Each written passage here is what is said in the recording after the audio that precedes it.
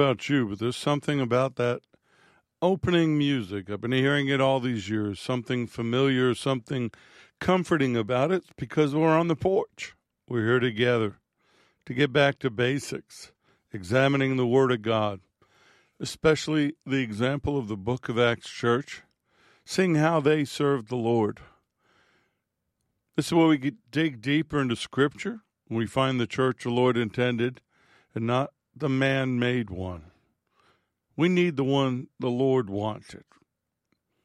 The porch has always been about restoring the priesthood of the believer and regaining that world-shaking, fire-filled influence that the early church had.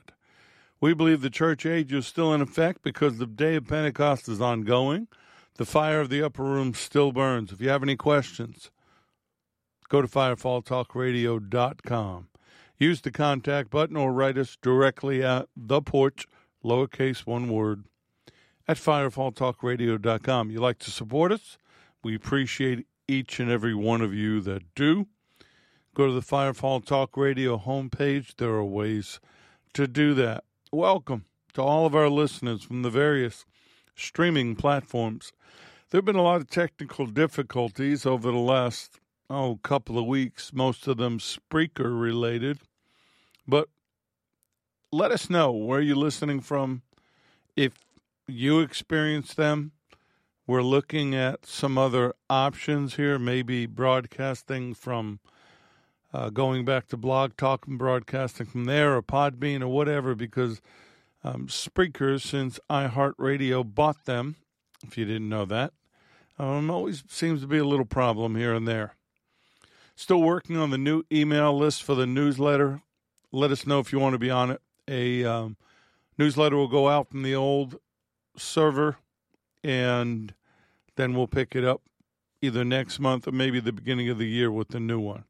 If you need prayer, let us know. It's what we do. We pray for each other in the porch community. Just contact us. We care about you. Father, you know our needs, you know our desires, you know everything about us, you know everything going on in this world. Nothing fools you or surprises you. And we're so thankful for that. We love you, Abba. We love you with all of our heart, all of our mind, all of our soul, our spirit, all of our strength, everything that is within us. We thank you for family, each and every one of us who are brothers and sisters in your family. I want to stop and pray for them right now, Lord. Some of your kids are hurting. They need a touch. They need to know that you know. Maybe they know it intellectually, but they need to know it in their heart. For their health, for their finances, for their families. But Father, you are everything to us. And according to your word, we're everything to you. You sent Yeshua to die for us. You sent him to shed every drop of blood so that we could be redeemed and restored to you. Thank you, Lord. Thank you. Thank you for the cross, for the empty tomb, for the upper room, for sending back your Holy Spirit to walk with us and to guide us. We ask, Lord, that you keep us from evil and the evil one. Living in this fallen world is really difficult sometimes. But we trust you. We know we have hope in you that no matter what our eyes see, we do not walk by sight but by faith. And our faith is in you. Our faith is in your word. Our faith is in your promises. So we activate that faith right now as we clear our minds. We take our thoughts captive to the obedience of Messiah. We claim the mind of Messiah.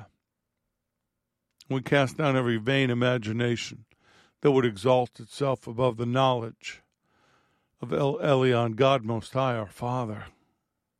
Holy Spirit, have your way. Do whatever you want to do. Say whatever you want to say. We ask for protection over the technology, over each and every one of us. Lord, let this be a night of revelation, inspiration, and let us take these words and do something with it. Become your light to the world, to set the captives free, and to prepare the way for the King. Do you agree with me? In Jesus' name, just say amen.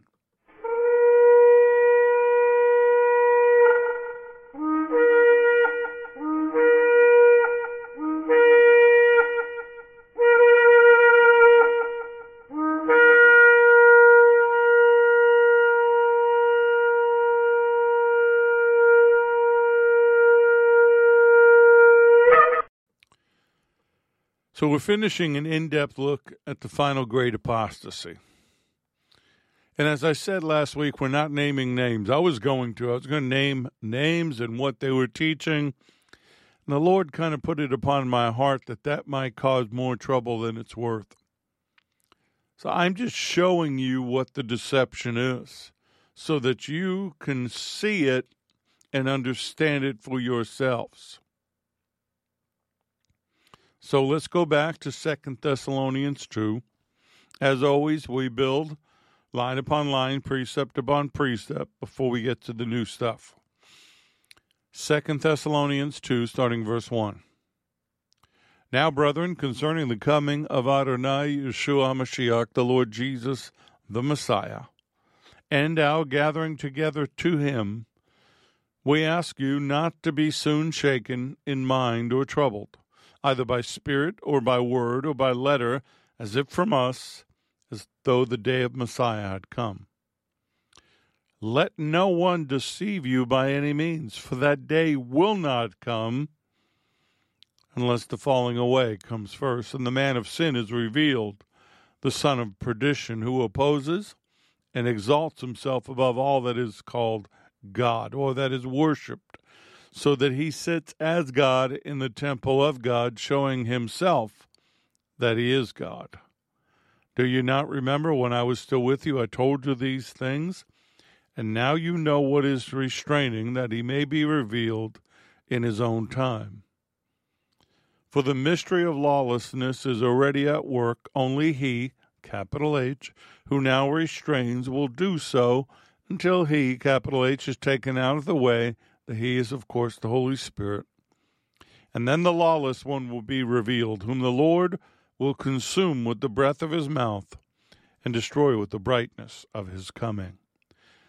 The coming of the lawless one is according to the working of Hasatan, Satan, with all power, signs, and lying wonders, and with all unrighteous deception among those who perish, because they did not receive the love of the truth, that they might be saved. And for this reason, God will send them strong delusion that they should believe the lie, that they may all be condemned who did not believe the truth, but had pleasure in unrighteousness. This section is called the Great Apostasy. Apostasy is the act of rebelling, forsaking, abandoning, or falling away from what one has believed. It means you believe something, now you no longer believe it, and you've not just stopped believing in it, you have rejected it and fallen away from it. The New Testament word for apostasy is apostasia, means to stand away from. 1 minute you're here, now you've backed up a good distance. So here in 2 Thessalonians, Paul addresses those who have been deceived into believing that the day of the Lord had already come. And he warned them that the apostasy would precede the day of the Lord. He gave them a sign marker along the way. And that day of the Lord is the period of time in which God will deal with the wicked men and women, the people of the earth, directly and dramatically in fearful judgment. A time of catastrophic conclusion on the earth. It's going to bring correction, redemption, and out of that will come renewal. The bloody cross declared it. His ascension started the clock ticking, and his return will set off the alarm bells to awaken us, to awaken the world to two things: a day of hope for the church and a day of dread for the rest of the world. So false teaching about this day of the Lord had been distributed and disturbed the Thessalonian church. This is still going on. Nothing has changed. The one thing you can be sure of, if Satan has a technique that works, he's going to keep using it. So we're given the reminder. First must come a great apostasy, a falling away of the faith, and then the unveiling of the man of lawlessness, the Antichrist. These two will happen back to back, almost simultaneously. One leads to the other. And the Messiah will destroy this man. He'll destroy him when he returns. When his feet land on the Mount of Olives, and he begins to speak the word and begins to speak judgment, and all those who have been deceived will also be judged. Don't get discouraged because you see what you see in the world. God's going to deal with it. He's in control. He's still on the throne. Go with me to Matthew 18. I want to show you how important this is to him. Starting verse 6. Whoever causes one of these little ones who believe in me to stumble in sin by leading him away from my teaching, it would be better for him to have a heavy millstone as large as one turned by a donkey hung around his neck and to be drowned in the depth of the sea. Woe! Judgment is coming to the world because of stumbling blocks and temptations to sin. It is inevitable that stumbling blocks come, but woe to the person on whose account or through whom the stumbling blocks come. That was the Amplified Version. False teachers, like Paul's talking about in 2 Thessalonians, are worthy of judgment because of this. False teachers today are worthy of judgment. Now, who are these little ones that he's talking about, that he's talking about protecting, that he's talking about how important they are to him? Well, we need to back up to verses 3 and 4 of Matthew 18. Assuredly, I say to you, unless you are converted and become as little children, you will by no means enter the kingdom of heaven. Therefore, whoever humbles himself as this little child is the greatest in the kingdom of heaven. His children are the born-again believers, and they are important to him. You are important to him. And though the thought of being drowned with a large millstone around your neck is a frightening visual, Yeshua warned that causing another to fall away from him will bring far greater misery than that. And the denial of the resurrection of the body, whether of the Lord or those who believe in him, is to overthrow the faith. It leaves nothing to cling to. No living Messiah who saves, no living Messiah who leads and comforts his people. He's just a dead teacher, a dead prophet. He's a plaster of Paris statue or something hanging on the wall, a religious idol or icon, and that is not who he is. He is alive, and he sits at the right hand of the Father, and we will see him physically again.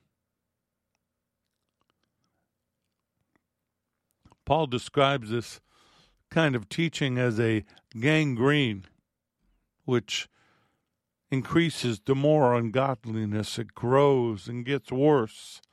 If you don't know what gangrene is, an awful thing. It's when the tissue dies because of lack of oxygenated blood. The skin color goes from red to black. Whether it's a hand or a foot, it begins to get numb, and it begins to swell, and the pain is atrocious, and the skin begins to break down, and leads to amputation, and it can be fatal, and it must be stopped immediately with urgent treatment. We are the hands and the feet of the Lord. when the lack of blood, capital B, his blood, when the blood supply is cut off, when we are cut off from him, we are cut off from the living blood, we begin to die. Those who fall away from the faith, though their heart still beats, have begun to spiritually be consumed by this demonic gangrene these false teachers put out. We're seeing this every day, at least I am. I pay attention to what's going on out there as much as I can without letting it get to me. I see the teachings from all extremes. I see the religious spirit attacking one side. I see the lack of spirit attacking the other side. I see people teaching and preaching who have no business doing either. Saw something on social media the other day where somebody claimed that the Lord's greatest disciple was Mary Magdalene, and I wrote out this long comment. The Lord said, "Don't bother." So I just deleted it.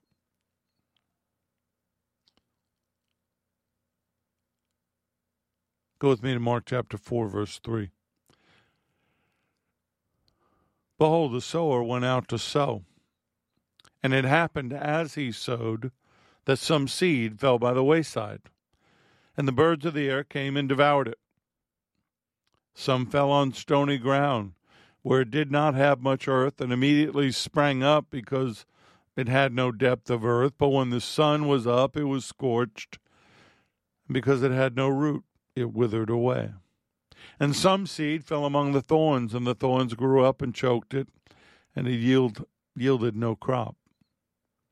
But other seed fell on good ground, and yielded a crop that sprang up, increased, and produced, some 30-fold, some 60, some 100. So, of course, the disciples being the disciples, they don't understand. They want an explanation. So we jump down to verse 14 for that. The sower sows the word. And these are the ones by the wayside where the word is sown. When they hear, Satan comes immediately and takes away the word that was sown in their hearts. These likewise are the ones who were sown on stony ground, who when they hear the word immediately receive it with gladness, and they have no root in themselves, and so endure only for a time. Immediately afterward, when tribulation or persecution arises for the word's sake, they stumble.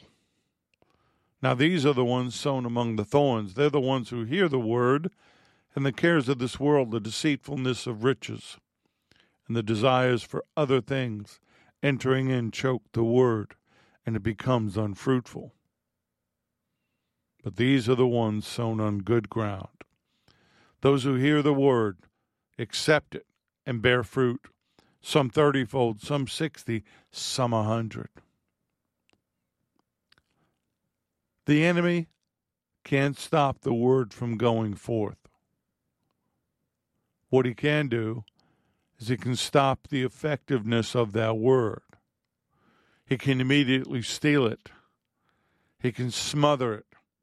He can surround it with the cares of this world and sin and all the things that keep a person from growing. But when it falls on good ground, that seed is going to grow, and it's going to produce a fruit. And I believe that we're good ground. Why do I believe that? I don't know some of you personally, many of you. Well, you're listening to the word. You're here every week. You have a desire to learn. You have a desire to know more. You want to run those roots deep. But the false teaching steals that. Just as gangrene eats away the flesh, so does false teaching eat away the Christian faith, the faith of a believer, the faith of somebody who knows the Lord, somebody who wants to do better, somebody who wants to walk uprightly. And Paul's very careful to say more than once that the teaching which denies that there will be a resurrection of the dead leads inevitably to ungodliness and to iniquity. Now, why is that? If you have no expectation of the sudden return of the King, you're not going to care about your behavior. You're going to think that you have time. And he mentions by name false teachers, Hymenaeus and Philetus, and later on Alexander. These are people that concerning the truth have erred.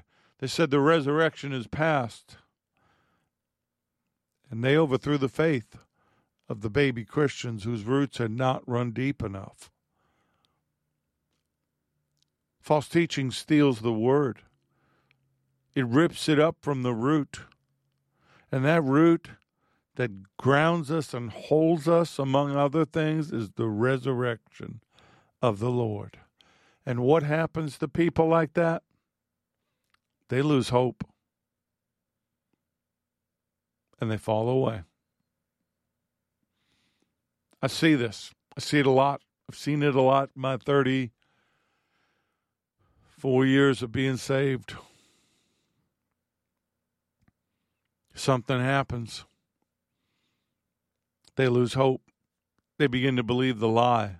People I thought knew better, people I've prayed with, people I've talked to, people I know that have listened, at least I thought they were listening, have allowed the enemy to steal their hope, to steal the word, to steal their faith.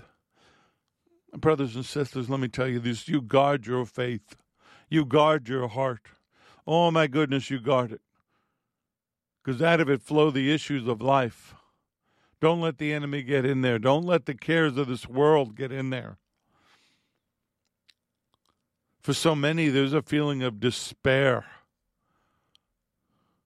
And that despair is all around us. People have put their hope in the wrong things. They put their hope in people, put their hope in political systems. They put their hope in everything but the Lord and His Word. And this despair brings a hopelessness that takes us over till we don't want to live anymore. And that it's a horrible, horrible, dark place to be. It's a horrible, dark place to allow the enemy to bring you there. If you see the shadows of hopelessness, fling on the light. Open your word. Read it out loud. Turn on praise and worship music. If you have to reach out to somebody and say, pray for me, pray with me, but do not allow the shadows to envelop you. Don't become hopeless. That hope, the Holman Illustrated Bible Dictionary says, is a trustful expectation, particularly with the reference to the fulfillment of God's promises. Biblical hope is the anticipation. Swallowed a couple of letters there, probably spit them out later. Biblical hope is the anticipation of a favorable outcome under God's guidance. More specifically, hope, here it is the confidence that what God has done for us in the past guarantees our participation in what God will do in the future. This contrasts with the world's definition of hope as a feeling that what is wanted will happen. If God did it before, He will do it again. If He did it for you, He'll do it again. If He did it for someone else, He'll do it for you. That's your hope. The Vine's Complete Expository Dictionary of Hope says it is a favorable and confident expectation. Similar words: hope, expectation, trust, confidence. And it has to do with the unseen and the future. Romans 8:24 and 25. For we were saved in this hope. But hope that is seen is not hope, for why does one still hope for what he sees? But if we hope for what we do not see, we eagerly await for it with perseverance. What are you hoping for right now? What's going on in your life, around you, with you, to you?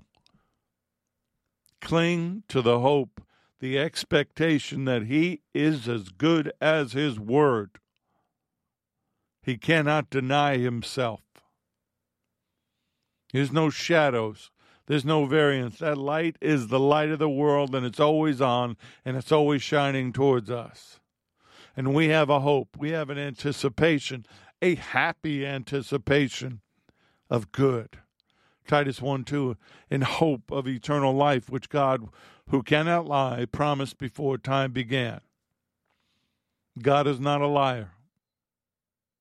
He's not a practical joker. He doesn't stutter. If he says it, he means it. 1 Peter 1:21, who through him, capital H, believe in God, who raised him from the dead and gave him glory, so that your faith and hope are in God. If you have 1 Peter 1:21 open, highlight your faith and hope are in God. Maybe you need to write it on a yellow sticker if you still do those things, post-it notes, or the digital ones you can put on your computer or your tablet or iPad or whatever. Your faith and hope are in God. And we have a solid ground upon which to stand on. And when you're standing on that solid ground, these false teachers come along with their nonsense, with their lies. You won't be moved. Colossians 1:27. To them God willed to make known what are the riches of the glory of this mystery among the Gentiles, which is Messiah in you, the hope of glory. Messiah in you is the hope of glory. That can't be taken from you. You have to give it up. Don't give it up. Don't let go. Cherish it. Hold on to it. Because our hope is fixed. Yeshua is our hope. So Paul tells Timothy in 1 Timothy, Adonai Yeshua is our hope. Not this world, not a fallen world system, not your bank account. He is our hope.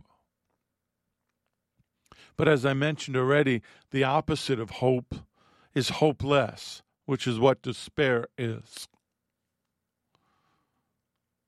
Despair in the New Testament means to utterly be without a way, to be quite at a loss, without resource, in despair. When you have fallen away, when you have gotten too far away from the Lord, when you've gotten too far away from the cross, when you've gotten too far away from the empty tomb and the power of the upper room,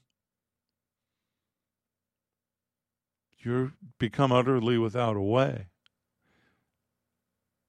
You have no resource. And the enemy brings you a package, special delivery, and inside of it is a whole lot of despair.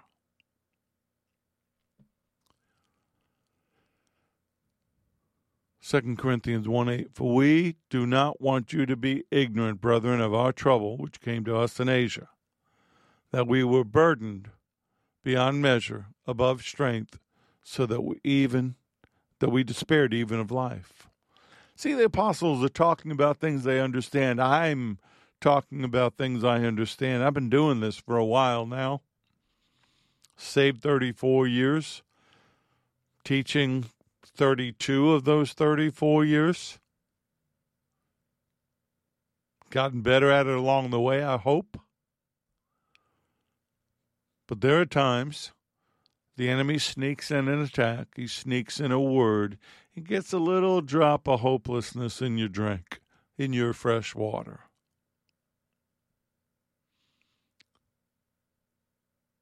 Don't beat yourself up over it. Paul says in 2 Corinthians 4, picking up on that thought about suffering, starting verse 7. For we have this treasure in earthen vessels, that the excellence of the power, the dunamis, may be of God and not of us. We are hard pressed on every side, yet not crushed. We are perplexed, but not in despair. Persecuted, but not forsaken. Struck down, but not destroyed. Always carrying about in the body the dying of Adonai Yeshua, the Lord Jesus, that the life of Yeshua may be manifested in our body. This body you have, maybe it's like mine. Maybe it's got aches and pains. Maybe it's doing things it's not supposed to do. Maybe because the world did it to you or you did it to yourself, guess what? You get a new one. See, that's that hope of the resurrection. That's that hope of the return of the resurrected Lord. You have a hope of a new body. But you see, if you forget that, if you back away from it, if you start listening to the lies, if that gangrene starts to set in, you begin to despair. And like I said, the enemy's glad to deliver that gift. He's glad to bring you there and keep you there.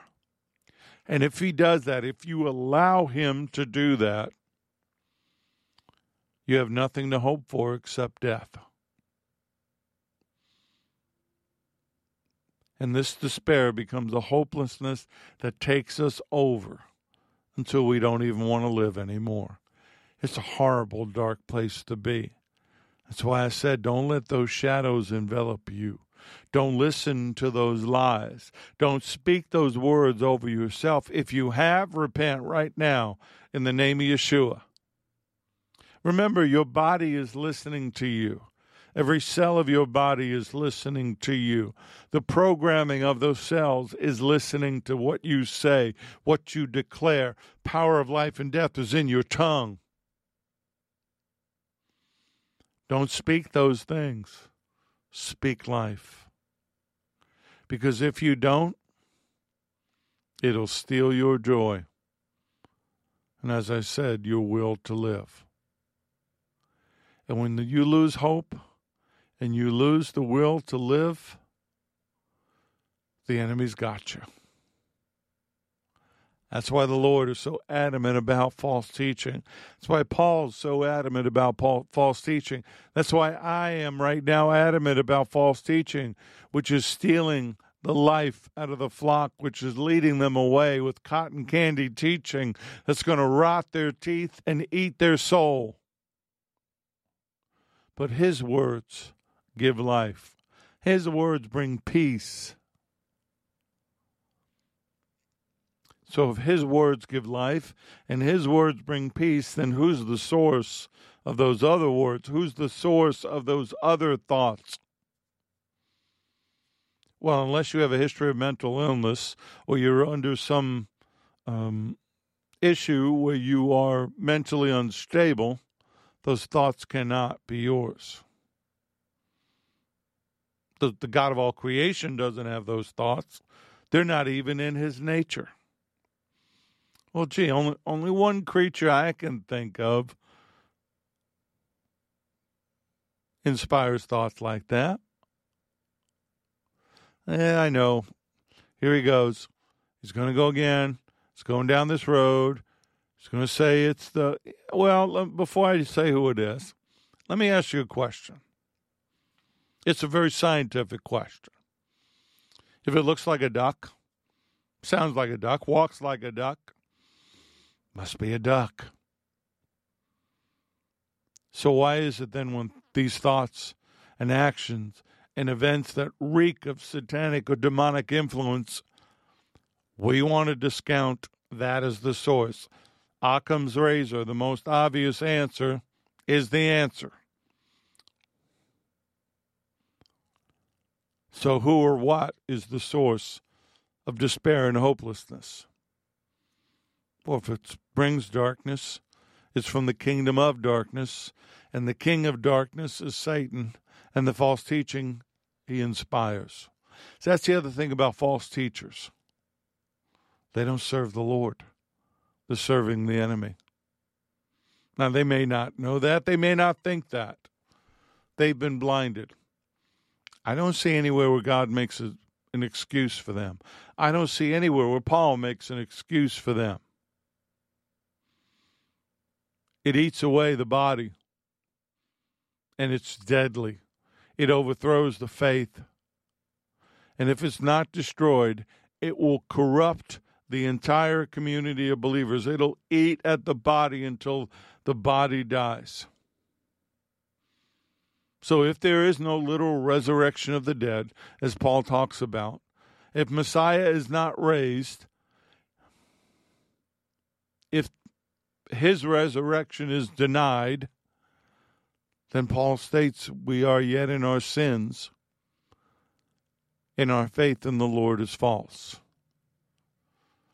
And that would be hopeless. But you're not hopeless.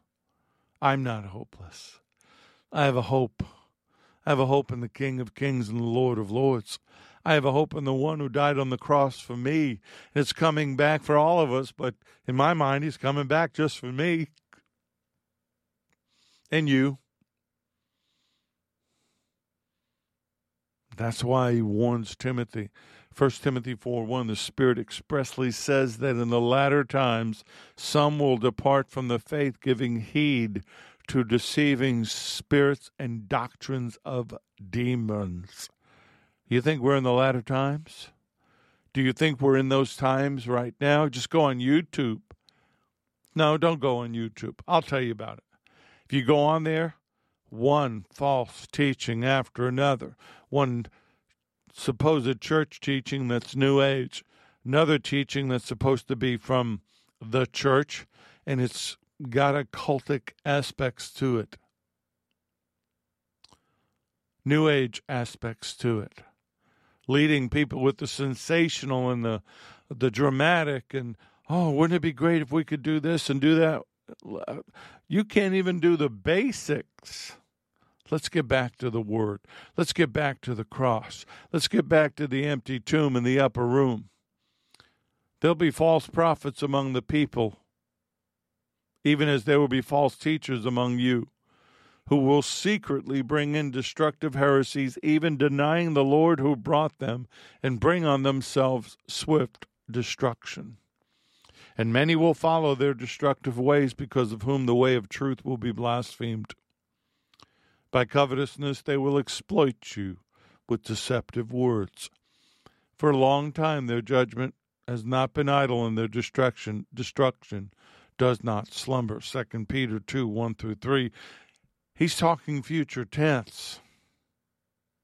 He's not saying false prophets hadn't come yet, but what he's alluding to is Yeshua's prediction that false teachers would arise in Matthew 24. We are there. Matthew 24:11. The many false prophets will rise up and do what? Deceive many. 24:24. For false messiahs and false prophets will rise and show great signs and wonders to deceive, if possible, even the elect. If you agree with me, you don't want to be deceived, then you better know the Word. You better listen. Let the Word get in. Read it. Know it. So that when a false teaching comes along, you can say, you know what? That doesn't sound right. That's not in the Word. What you're telling me is not in the Word. If they say it is, ask them to show you. If they don't have a Bible, hand them yours. Say, show me in the Bible where what you're saying is true. So the Lord's prediction almost immediately began to become true. Denying the teacher, the master who brought them. As I pointed out, we have people walking away from their confession of faith. They no longer believe. They deny the Lord as Messiah. They deny him as resurrected. Oh, the Word is good.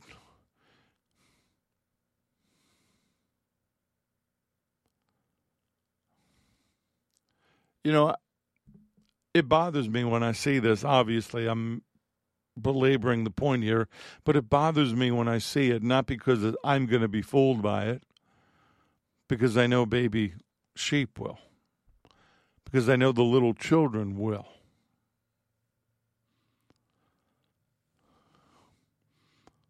These false teachers of Paul's day, of Peter's day, and of today, some of them are claiming that the resurrection and the return and the Holy Spirit's indwelling of believers isn't true. It's cunningly devised fables. If you hear that, walk away. Immediately walk away. Immediately turn it off. See, Peter, he could counter it with the faith that came from an eyewitness account. Peter was eyewitness to the power. And he knows that the Lord's coming back because he saw him leave, and the angels told him, just as you saw him go, you'll see him return. My hope is in that eyewitness account. My hope is in what I know in my spirit to be true. The power of Yeshua, the resurrection power of the Holy Spirit is available to us to live this life in a fallen world, to live this life under the control, in a world under the control of the fallen and the God of this world. And my hope is in the coming. My hope, the glorious hope that each believer has, the blessed hope of each believer is what? He's coming back. He's alive. See, if you don't hold on to that, Paul says in 1 Timothy 1:19 that you lose that faith, you become shipwrecked. Like a ship without an anchor. You start getting tossed around by the stormy seas of every theological leaning, of every story, of every book, of every DVD, of every glamorous thing that comes out where people are selling it to you to make money, by the way. And you have nothing to hold on to. You've been uprooted. You've been set adrift by the slick lies of the enemy, by the waves of this world, by the storms of this world. I doubt any of you are, but if any of you have allowed something to come in that has begun to eat away at your faith, has begun to eat away at your confidence, right now in the name of Yeshua, I ask the Holy Spirit to burn it up inside of you and destroy it.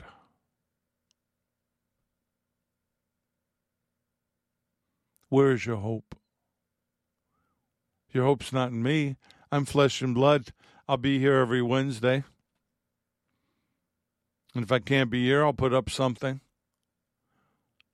I am committed. I am sold out. Some people think I should be committed, but they mean something else. But don't put your hope in me. Just flesh and blood. No wounds on my wrist or my feet. No wounds in my side. Didn't shed every drop of blood. Didn't rise from the dead. I do the best I can with what I have to be trustworthy and reliable, but I only know of one who is strong and trustworthy, who is the anchor of our souls. Hebrews 6, starting verse 16. Now, when people take an oath, they call on someone greater than themselves to hold them to it. And without any question, that oath is binding.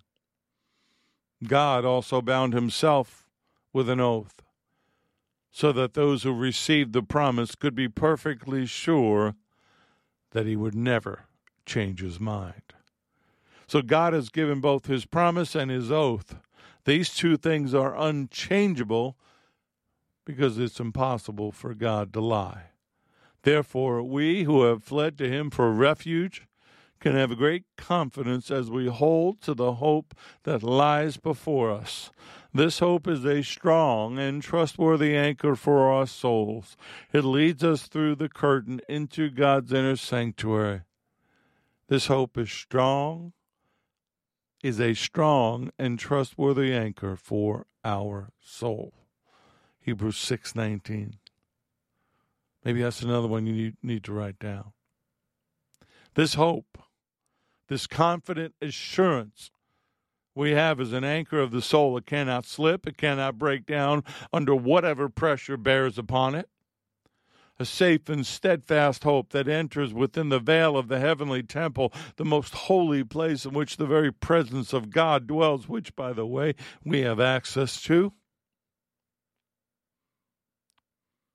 But then the writer of Hebrews, which I think is Paul speaking, Luke writing, seals the deal in Hebrews 10, verses 23 through 25.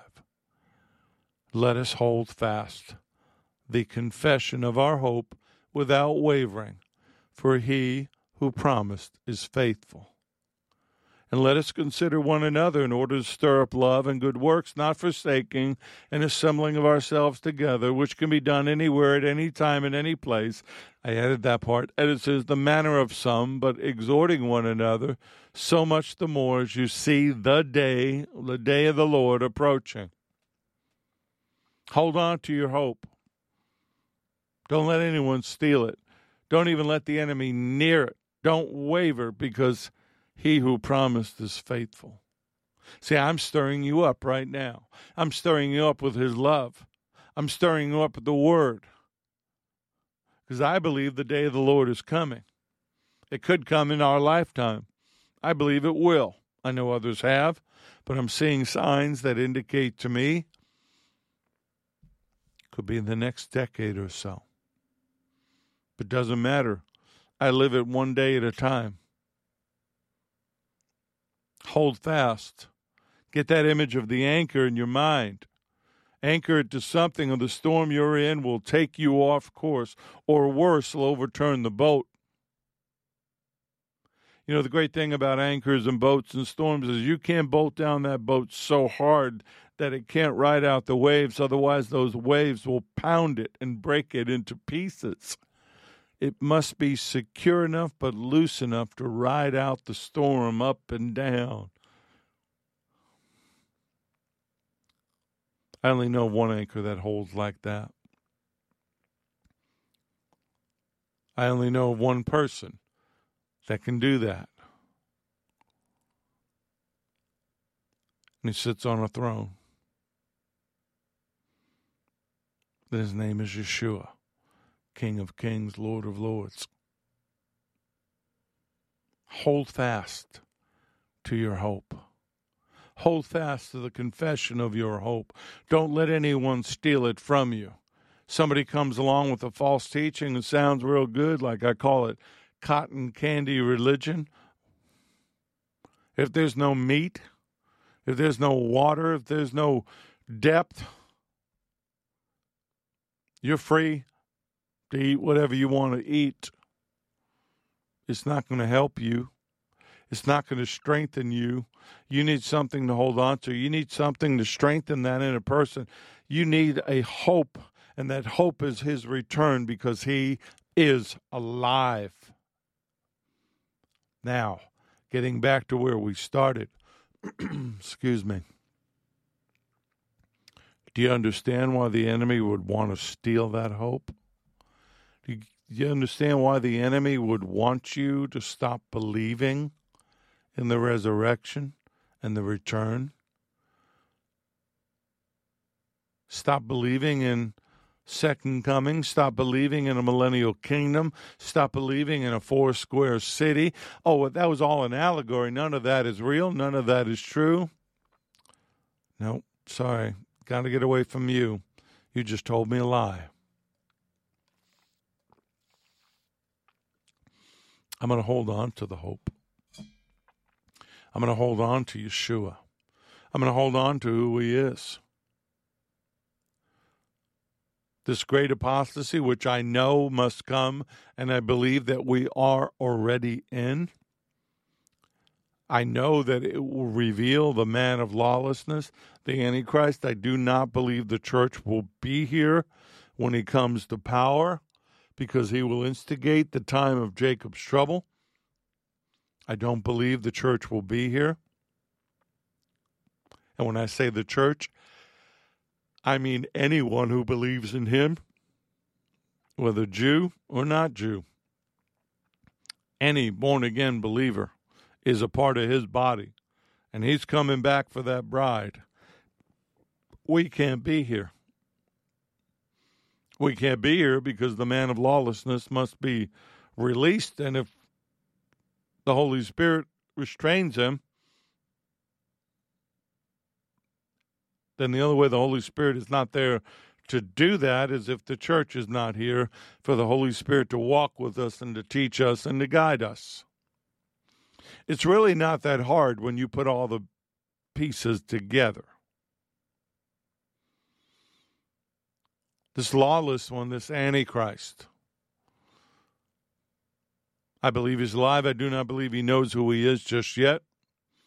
But I believe as this world hurtles towards some humongous mess, he's going to step forward with power and signs and lying wonders, and people are going to fall for it. Because they didn't receive the truth. That makes our responsibility to tell the truth so much more important. That's why it doesn't matter how I feel. It doesn't matter what's going on. I'm going to be here. And if I can't be here, I'm going to post something so that the word goes forth. I'm going to fight this apostasy. I'm going to show you the sign markers. I pray you'll do the same.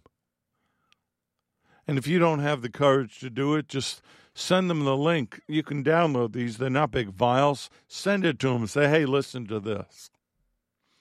Give somebody some hope.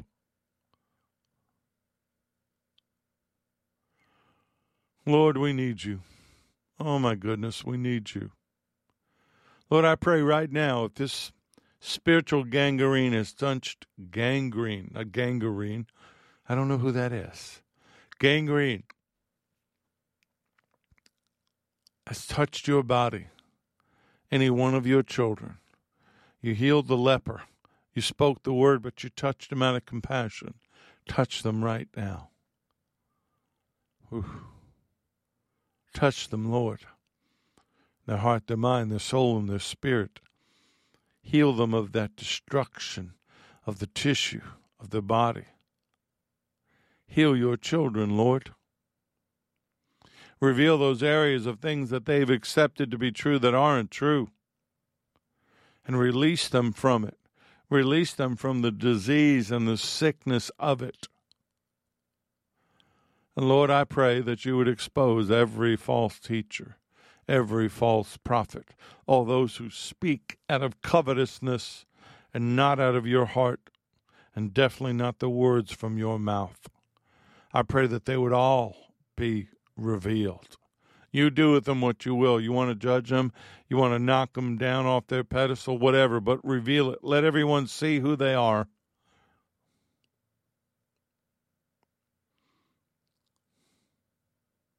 Holy Spirit, we need you right now. I need you every minute of every hour of every day to help me to walk this out, to understand it, to hold on to it.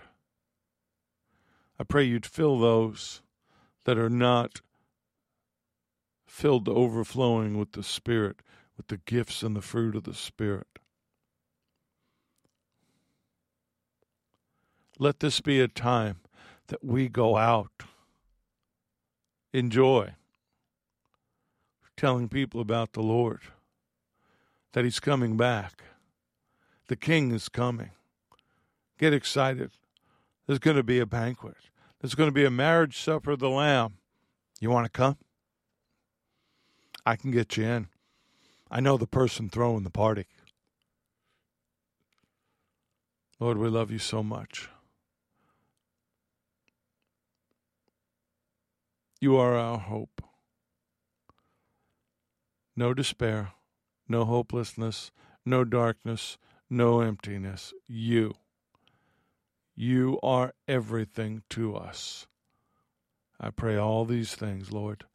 I pray them from my heart. In Yeshua's name. Amen. Let me leave you with this. There is no condemnation.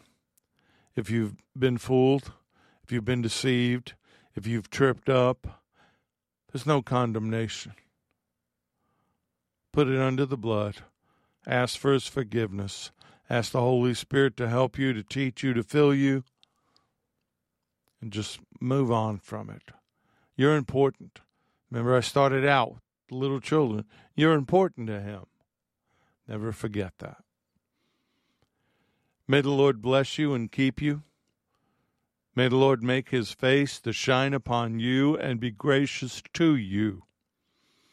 May the Lord lift up his countenance upon you and give you peace, give you shalom. I'm Richard Grund. This has been The Porch on Firefall Talk Radio.